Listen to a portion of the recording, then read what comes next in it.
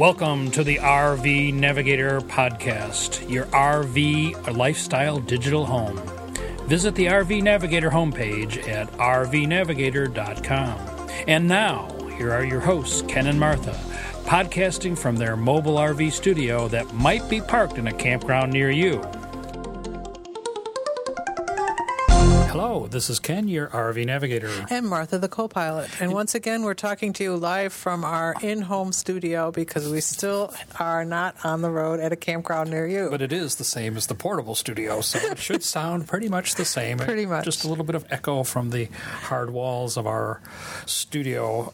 Yes, so this is July 2010, and we are here for an exciting episode. We have a lot of things to talk about today, including the main topic, which is going to be our visit to the Spartan Rally. Spartan? What's that? I have no idea. Oh, you're an RVer and you don't know Spartan? I know that every so often strange men come up to me at campsites while I'm like dumping the garbage or something, and they say, "Do you have a Spartan chassis?" And I think, what the hell are they talking about? And I know that I'm supposed to say, yes, I do have a Spartan chassis. And because we have a Spartan chassis, we went to the Spartan Rally, where we learned all about our engine and our chassis. And how to clean out our checkbook. But before we get to that, we have some kind of interesting pre-topics. First of all, we want to thank Delbert for alerting us to a firewood issue, and this is something that we have run into also, that there can be severe penalties for bringing firewood to your campground if you live more than 50 miles away. Or if you've purchased it more than 50 miles away. Whatever. And we were recently in Indiana State Parks, and they definitely have a restriction, as do all of the Michigan State Parks. And it's even coming into the private parks because of some bugs that are in firewood, I guess. I don't know. Yeah, they don't want to move problems from one area to another. The firewood I have is from Texas. Now, how would I prove that I brought it in from Texas if I was to go bring it into Indiana? They need little Scantron code things on it, so you know where you bought it. He mentions that we could incur up to a $250 fine for bringing firewood into a campsite that is contaminated. No, the firewood is contaminated. Well, and I think that's good. They're trying to keep bugs out of the trees. You're not supposed to move bugs from one location to another, and there are certainly heavy fines involved, although I've never heard of anybody getting fined. And usually campgrounds that are concerned about this have signs posted warning you about that and sell local firewood for your campfire convenience. So watch your firewood. Ugh. That hurts. Well, we used to kind of pile it up and then lug it from place to place. And obviously, we still do have a nice container full of firewood. Because we have a huge basement, we can bring our firewood. It's not a socially acceptable idea. It's socially acceptable. And then the listeners have let me down. Why? What'd they do? Well, I asked them to find me a reason to buy the handheld radar detector. Oh, yeah. Last month. And nobody wrote anything? They didn't come up with very good ideas. Thank you, listeners. So I haven't bought it yet. So if you have any good ideas, I'm still waiting. My handheld radar detector that's very, very nice and small that measures the speed of things. You can measure how fast I hit my golf ball? Ooh, now that's... Oh, I feel a reason coming on. If only I could hit a golf ball. Yes. Well, anyway, so that's... I guess nobody decided that they could come up with a valid reason for me to buy it, so it will go unpurchased. For now. But there's still a chance if you'd like to write in and give me an idea. So if you'd like to write in, though, you can contact us at navigator@rvnavigator.com. And, of course, the website is rvnavigator.com. But we always like to hear from you, our listeners. And what's really surprising, because I purchased the package which gives me complete statistics about our website and how it's being used. This could be scary because it could be not being used. But we did find out lots of fabulous things about our website. About our listeners. About our listeners, that's right. And we need more of you to be writing in here if you're going to listen. We find out that... we're going to find out about you one way or the other. That's right. You're either going to tell us or we're going to track you down. We're going to track you down. And we find out that we have the most of our listeners, no, not our most listeners, but the most hits on our website come from Redmond, Washington. Now, why is that? And then Sunnyvale, California, and then New York. New York City. Peoria, Illinois. 512 people have hit from. So wasn't there some saying about Seoul, the Republic of Korea. If it's in Canyon Peoria, Country, California. That's right. If you can play it in Peoria, you can play it anywhere or something like that. So every city that is Tel Aviv. Look at that. Winnipeg. This is just Lansing, Michigan. Virtually every state is represented on this list. And has downloaded the RV Navigator web pages. Or maybe you're one of the almost 5,000 people who's downloaded the podcast.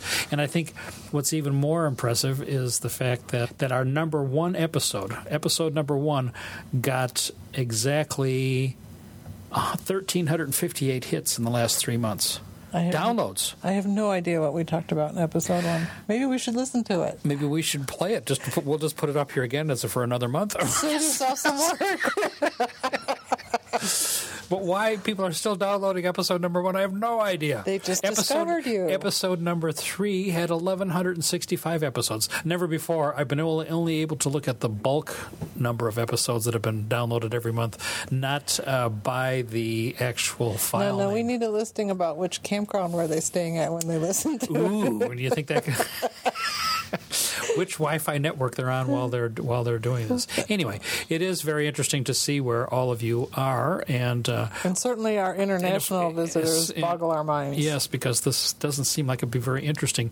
We actually have had 776 hits in Brazil, 562 in Sweden in the last 3 months, Japan 518, France, Republic of Korea, Israel, Russian Federation, the Virgin Islands, Netherlands, Ireland, Germany, Philippines, Netherlands Antilles, Costa Rica, Switzerland, Austria, Mexico, Taiwan, Romania, and the list goes on.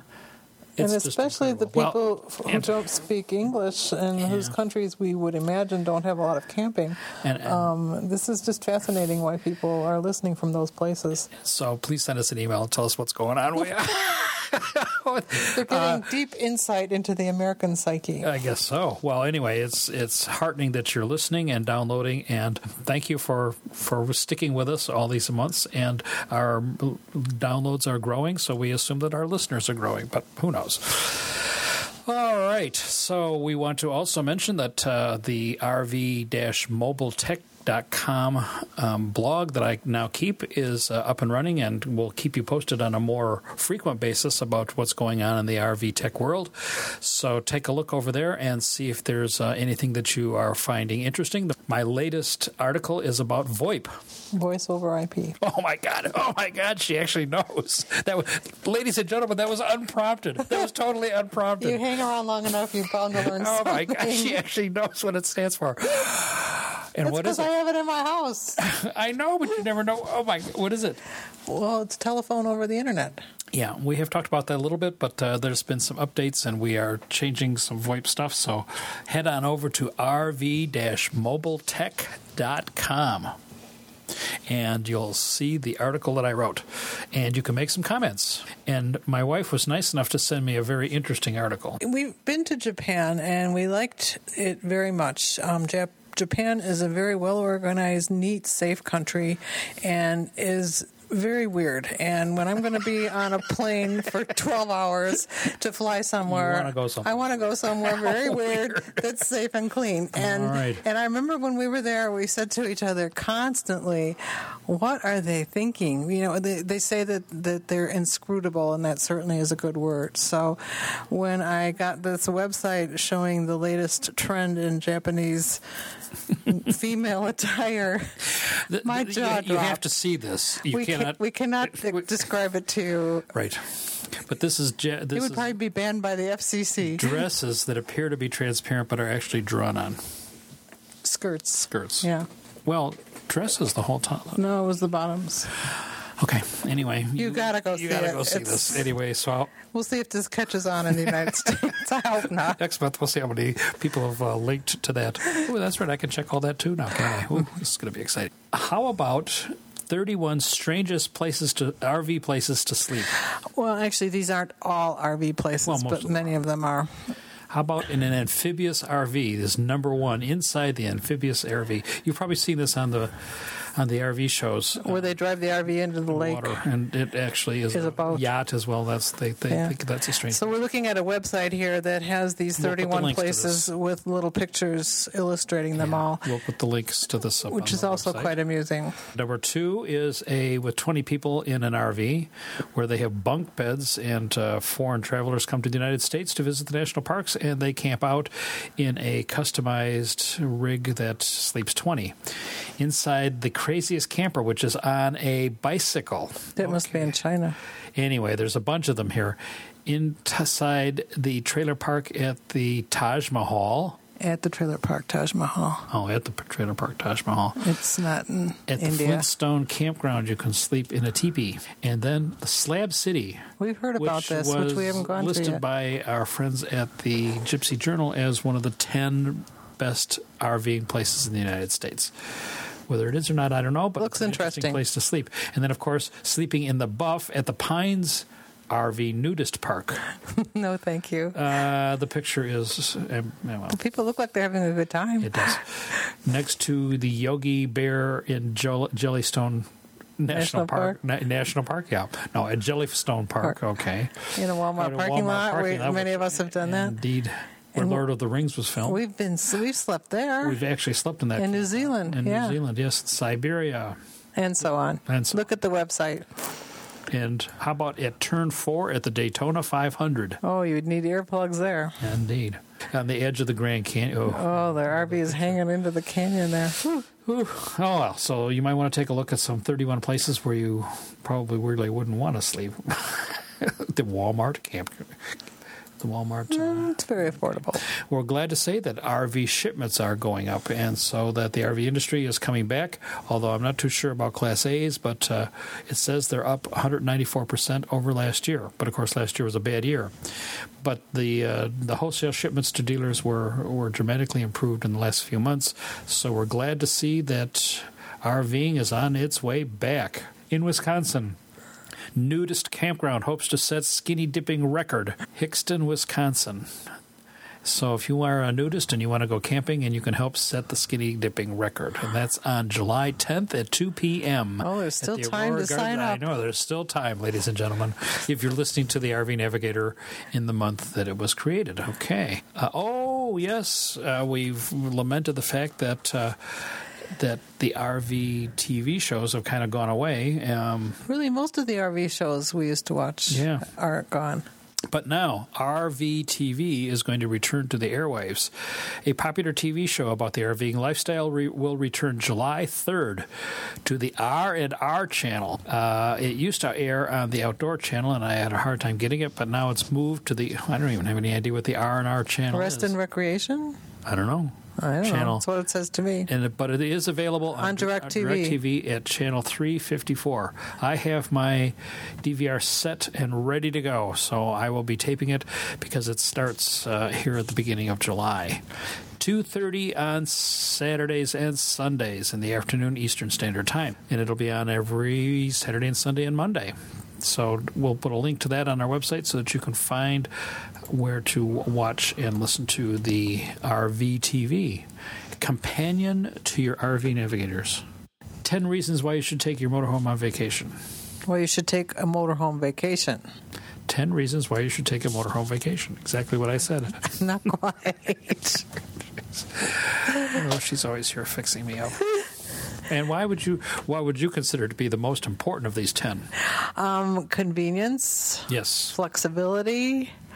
Don't have to pack all the time. Bringing everything I have in my house along with me. Mm-hmm. Choices, how about the great outdoors? Sometimes. In all honesty, I think we had more outdoorsy experiences in a tent. Yeah, but that's camping. Yes. Oh, that's not an RV, though. You're right. Right. Freedom. Yeah, we certainly like that aspect. Go where you want, just when you want. wander around. Don't have to worry about reservations as a rule. Versatility. RVs are extremely versatile and can be used for camping, traveling to outdoor functions and shows, and cycling holidays. And this article mentions price, which we've certainly talked about before.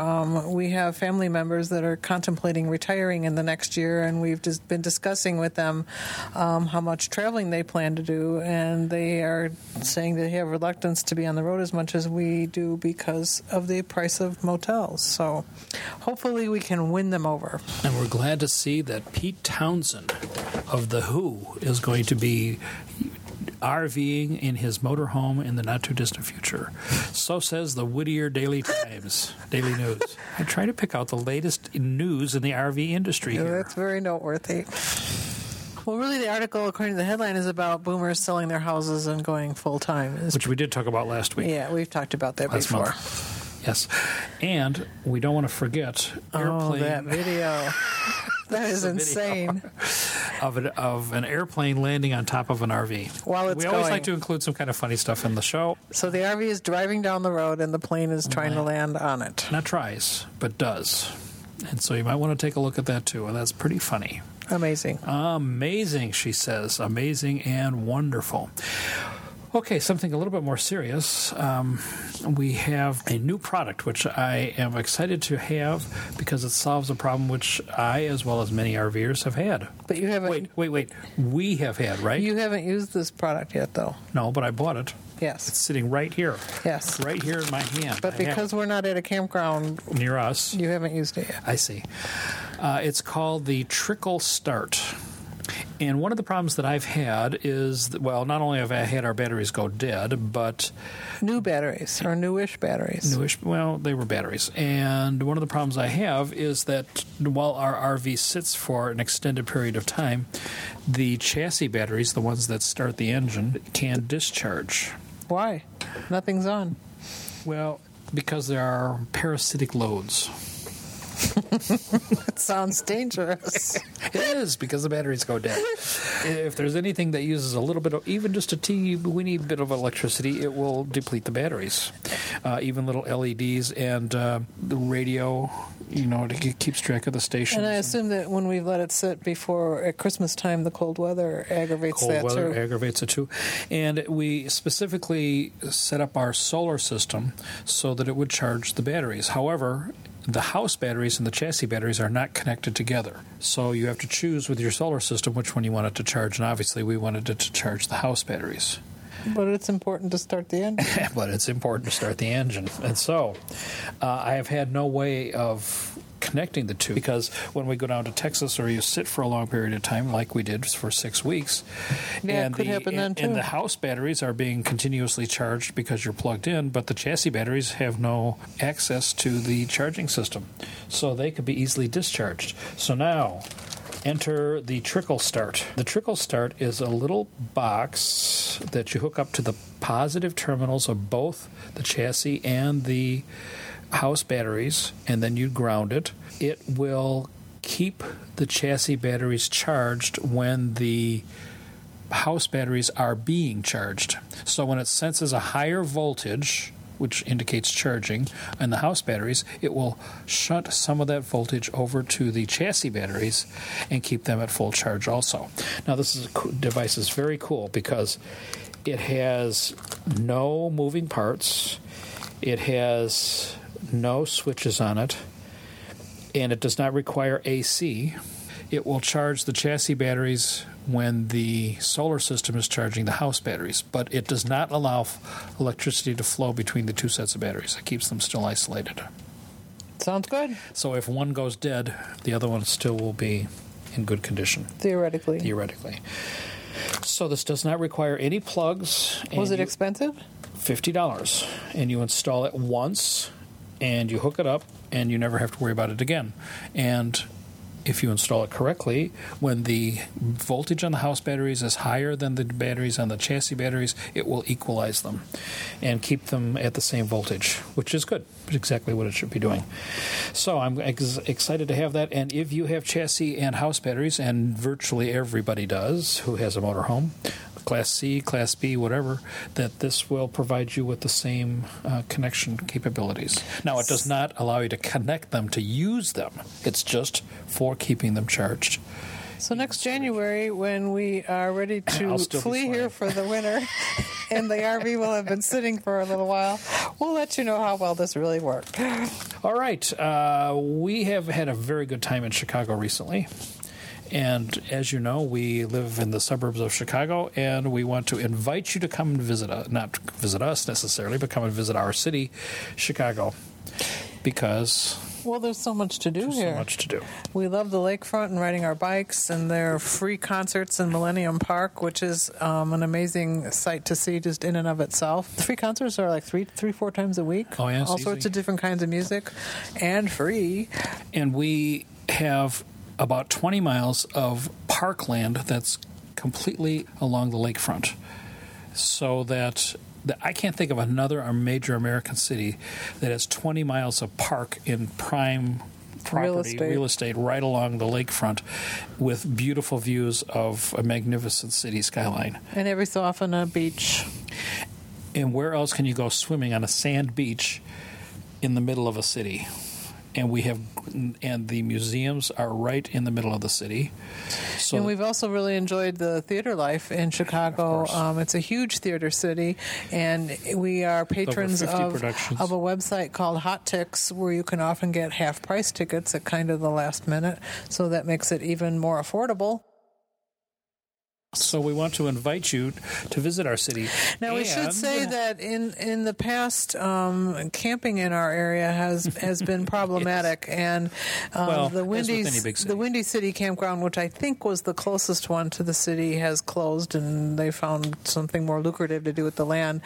But we have read about and have not yet investigated ourselves that it's possible to camp to boondock in the city at McCormick Place, which is our convention center, for $22. And it's called the Truck Marshalling Yard, which sounds strange, but we've actually read reports of several RVers who have pulled in there and been welcomed because the touring buses for the groups and entertainment and things like that all park there, and the drivers have to have someplace to stay. And it's guarded, so you're safe there? Exactly. But it is boondocking.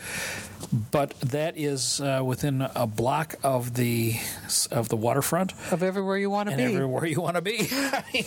Whoa! When you find that you can camp in the middle of the downtown area. And for that price, we just were downtown doing a bike ride and a free concert, and we paid $27 to park our car. So. And that was just for the few hours in the evening. And so here you get to park 24 hours a day. And especially if you have bikes, this has easy access, I expect, to the bike trail. The bike trail, which goes along the waterfront for over 20 miles. And there's also a taxi stand there. Yes, 20 miles up and down the lakefront. It goes past all of the parks. There's a zoo that you can go to on the lakefront. There are several museums. Just the natural beauty of the lakefront, all the boats in the water, and so come now. Don't Chicago come in the winter. Chicago has great things to do in the summertime. Yeah, but don't come in the winter.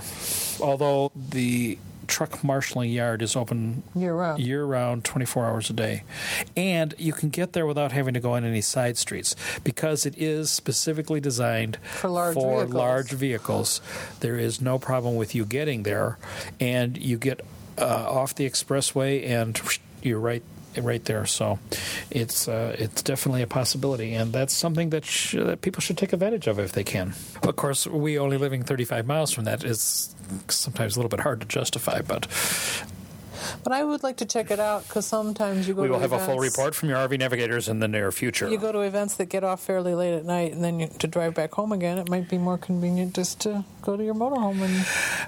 And especially if parking's going to be $35 or $27, we may as well just park the RV there and ride our bikes or something. Walk. Another activity that I've been involved with lately is putting on new LNBs onto my satellite dish.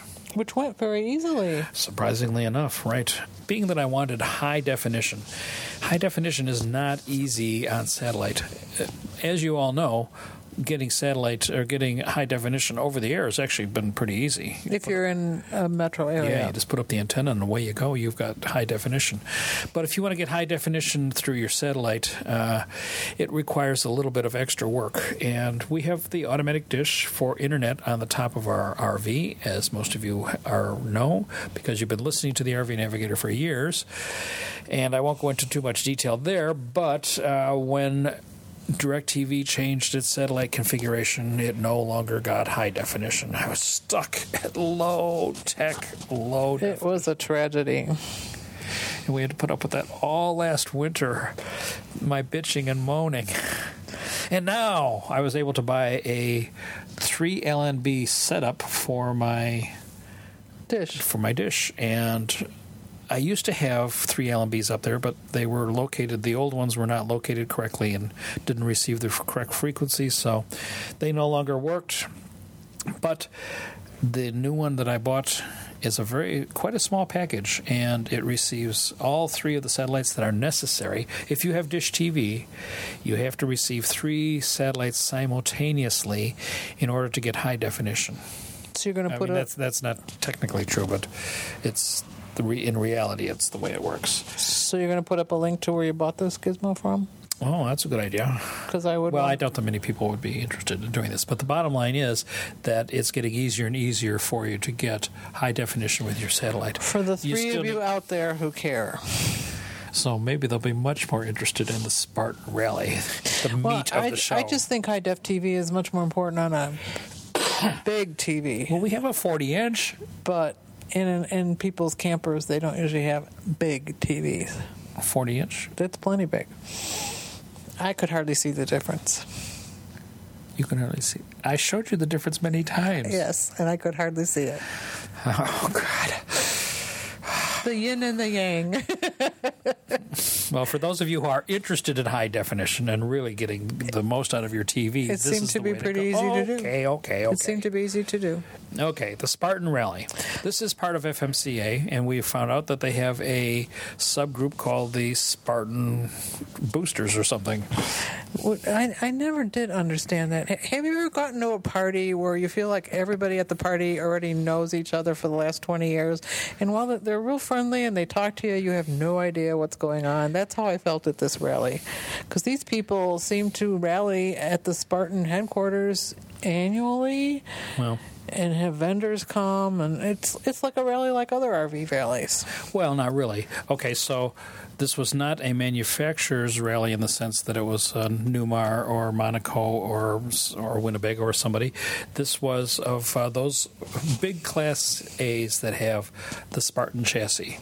And the Spartan chassis is considered to be the premier chassis for Class A, so it's really high-end coaches that have this the Spartan chassis. And we were in the headquarters of Spartan, and Spartan has gone out of its way to make its customers happy. They have a very nice repair facility, and while you were there, you could have work done on your chassis or your engine. For a checkup. Or for a checkup, and they would give you 10% off and some other deals on parts, cheap deals on parts and things like that. Plus the fact that they had a few seminars to teach you what to do with your Spartan chassis. A few seminars. Oh, my gosh. Which were fascinating. This is quite a shock to me. I've been married to this man for over 40 years, and he's taken excellent care of every vehicle that I've had the pleasure to drive or ride in. So I just assumed when we got our Class A that he would be taking excellent care of it as well. And he has been trying to. And you have been trying to, but what we learned at this rally is that a diesel pusher has very different requirements and needs compared to any other vehicles we've had before. And you had a lot to learn, and my eyes just glazed over. There was so much... Yeah, well, somebody issues to sent me an email and asked me, they were in the decision-making process, and they were trying to decide between a diesel pusher and a gas. They couldn't make the decision, and it is hard to make a decision. To me, the diesel pusher has many, many advantages, which we probably talked about earlier, but it is different. But one of its disadvantages is that it's majorly different from anything you've had to maintain in the past. And, of course, maintenance is the key to keep making your RV last a nice long time. Whether it's waxing the outside or maintaining the engine, it's all critical. And certainly you want to do everything you can to avoid breaking down on the road. We do. So, I know about tires, and I know about, I thought I knew about antifreeze, but I didn't. And we did oil changes. And that sort of stuff. But there are many systems like lanyards that I never even heard of. So you get there and people are saying, "Have you pulled your lanyards this month?" We're like, "What are you talking about?" And what was that thing about the road height? Well, that's important. Well, yeah. Well, let's see. Well, let's. We don't want to leave people in the dark here. They have little pull valves on the air tanks. The air system on the diesel pusher plays a much bigger role than it does on a. Well, there isn't any air system in a car, so that's all new. But because we have air brakes and air suspension, there's a lot of air components. And they have check valves, like in the car, so that if one tank goes bad or loses air, the other one can be used in emergencies. And that's a whole new system to learn. And one of the problems with air systems is that they collect water. Condensation because in very humid air. But they have systems for, well, another filter that you're supposed to replace for $50 or $60 is the air dehumidifier filter. Or you pull your lanyard. Well, no, we have to do both. And let the water out. And so they have these pull strings that are down underneath the chassis, and you have to pull them every once in a while to let the air out of your tanks. Who knew? So our coach, 2004, 2010, 6 years, never had its lanyards pulled because nobody knew about it. And then there's the water in the fuel line filter that you should be emptying out every once in a while. There was one 2.5 hour session where the guy just kind of went through all of the systems that you should be doing, and you just go, "Whoa, I've not really done all that." Not because I didn't want to. So here we drove this vehicle up to this rally, thinking that it was more or less an A-OK condition, and we left there. We ready to go on food stamps. So we had to buy so many filters and checkups. Well, there were at the rally, which was held at a fairgrounds. There were probably 55 coaches. Yeah, and they said it was small this year compared to what they used to be. It used to be that Spartan paid a lot of the expenses, so that the rally was quite inexpensive. They're struggling to stay in business themselves. This was not paid for by Spartan by any means. As a matter of fact, we subsidized them dramatically. But, they included, as rallies do, the seminars and the food. And certainly they were good about sending well-informed speakers to talk to us about all the issues that we should have been dealing with all these years. Well, like another one we did was four-corner weighing. And that's something I'd known about, but just hadn't had the opportunity to do. I really thought about it more when we had a trailer. Well, yes, you should do it then too. But I've always questioned how much air I should have in the tires. And the only way you know is by weighing each of the tire locations and setting the tire pressure based on the weight of that corner. So having your coach weight at all four corners is important. Another one is ride height and how much air the airbags have in them. And then you talk to people about problems that they've had, and oh my God, you just go crazy. You just would not ever drive a diesel pusher if you listen to the folks that. And then there was the guy who brought pictures of when he was in Arizona, and there was a gust of wind, and he and the rig flew in the air and flew through the desert with his tow car and just missed this giant culvert, and he ended up back on the road, and his rig was practically perfect. So, well, yeah, if you consider $5,000 practically perfect. Anyway, you want to keep your coach in pretty good shape. We had no real problems fixed. We had fluids replaced and filters replaced, and of course it takes 7 gallons of oil just to start off with. I paid $100 just for the raw oil, and the oil has not one but 2 filters, and then we put in hydraulic. This is another thing, hydraulic pump. What does that do? Well, in our case, it runs the cooling fan, which is cooling the engine. Yes. So, and then you should clean your radiator too. Oh yeah, and they're talking about how I should be sitting in a lawn chair in the dark while Ken's inside our engine with a flashlight, shining it through our radiator so I can tell him if I can see the light or not. And if you can't see the light, then that means it's too dirty. Behind the radiator would have fit an anorexic child, maybe. Oh, my. Well, there's some things you should do and some things you just can't do. But So, the serious question is, if the currently well-informed Ken was talking to the previously ignorant Ken, what do you wish you would have known? What do you wish people would have told you? And how can people find this out? Well, I think going to the rally of your particular brand of chassis is probably a good idea. Freightliner has one, and so does Spartan, obviously. But this is not an issue for gas people. I don't know. Not nearly as much. Gases are It's much more like typical of cars. Car-like. So you have the same sort of problems that you have on a car. And for those of us who have been maintaining these vehicles for a long time, we have kind of a basic understanding. Of course, a big diesel like this has no ignition system, which is, of course, very strange, but that's the way it is.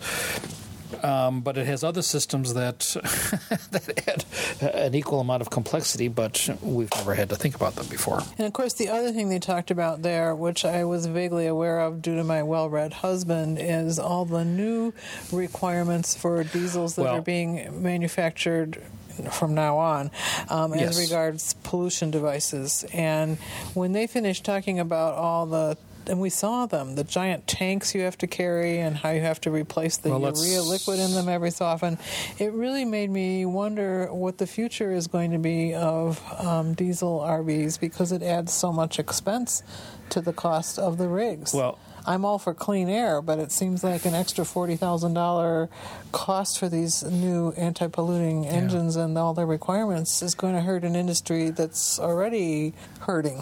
Yeah. Let's just kind of review just briefly. In 2000, I believe every engine manufactured after January 1st of 2008. Every diesel engine. Every diesel. Well, yeah. Every diesel had to have a particulate filter in the exhaust. And that added a fair amount of expense. And then every engine manufactured after January 1st of 2010 has to have another pollution gizmo on it, which is much more complex. That makes the emissions coming out of the diesel almost clean air. And it has almost no diesel smell to it anymore. And that's a good thing. Yes, but the trade-off to that is that these two devices have added dramatically to the expense and complexity, especially the second one of the diesel engine. You remember the first one requires that you use ultra-low sulfur fuel, which is not a problem in the United States anymore. And that's 15 parts per million. That's pretty much all you can buy. That's pretty much all you can buy. So that's not too much of a deal. The first one, although it's sizable in taking up a space in the engine compartment, it requires almost no maintenance. It just does its thing, and every once in a while a light flashes on in your dashboard and it burns off the carbon or something, and that's it. So you don't really have to do anything to it. But the new one here in 2010, which we actually saw on the chassis that were being manufactured, were a much more user, because not only is it a fairly large muffler-like device, so now you have a muffler and then these two tanks, these two after mufflers, and the second one uses a fluid. It's called urea fluid, and you have to have a tank for that fluid, and that fluid is injected into the exhaust to reduce the emissions.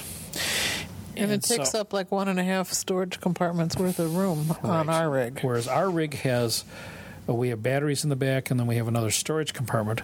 The new ones don't have any room for the storage, either the batteries or the storage. They have to be put someplace else. And where are people going to buy this urea?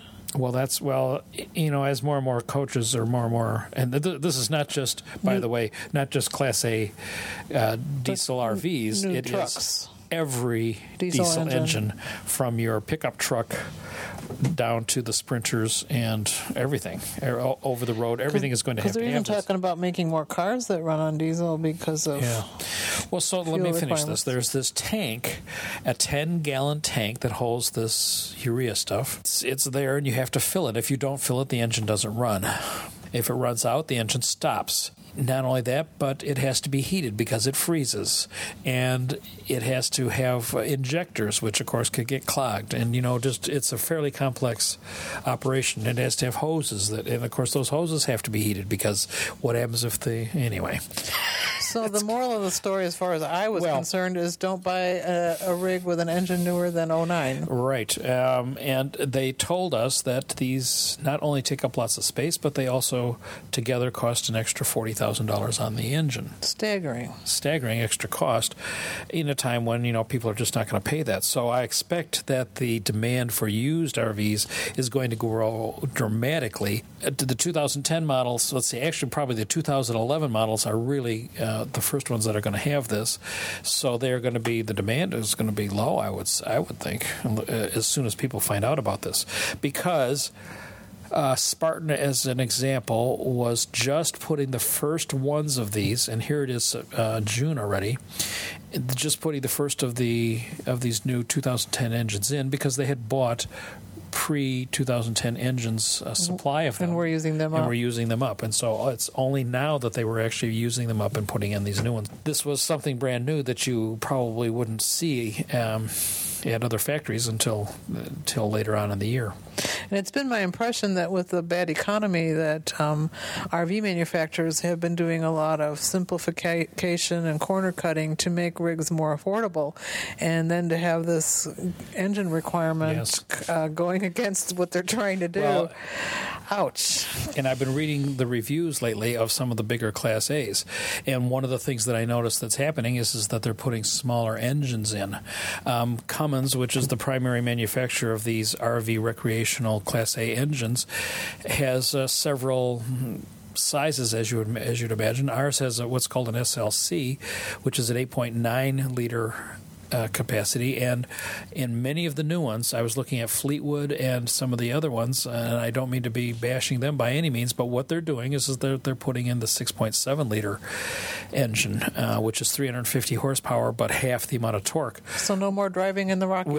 Which means that these new coaches that are way the same as ours just don't have the oomph to be competitive, and I think that's going to hurt in the long run. But I noticed at least two 2011 coaches that I've read reviews of recently have had the smaller engine in it, and the only reason I can think of why they would do that is because the expense of the engine is less, and so if the engine is less, the emissions are less, so that they can keep the price down to something they can sell. Whew.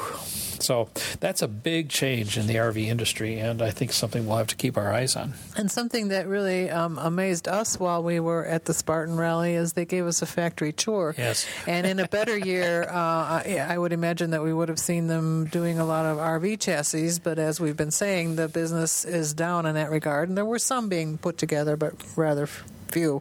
But what we did see a lot of was the manufacture of fire engines, and we were shocked to discover that there are no uniform standards, codes, patterns for RV for fire trucks. Everyone is totally designed and selected by the fire department, the community for which it's being purchased. So to illustrate this point, they told us there were over 330 shades of fire engine red paint.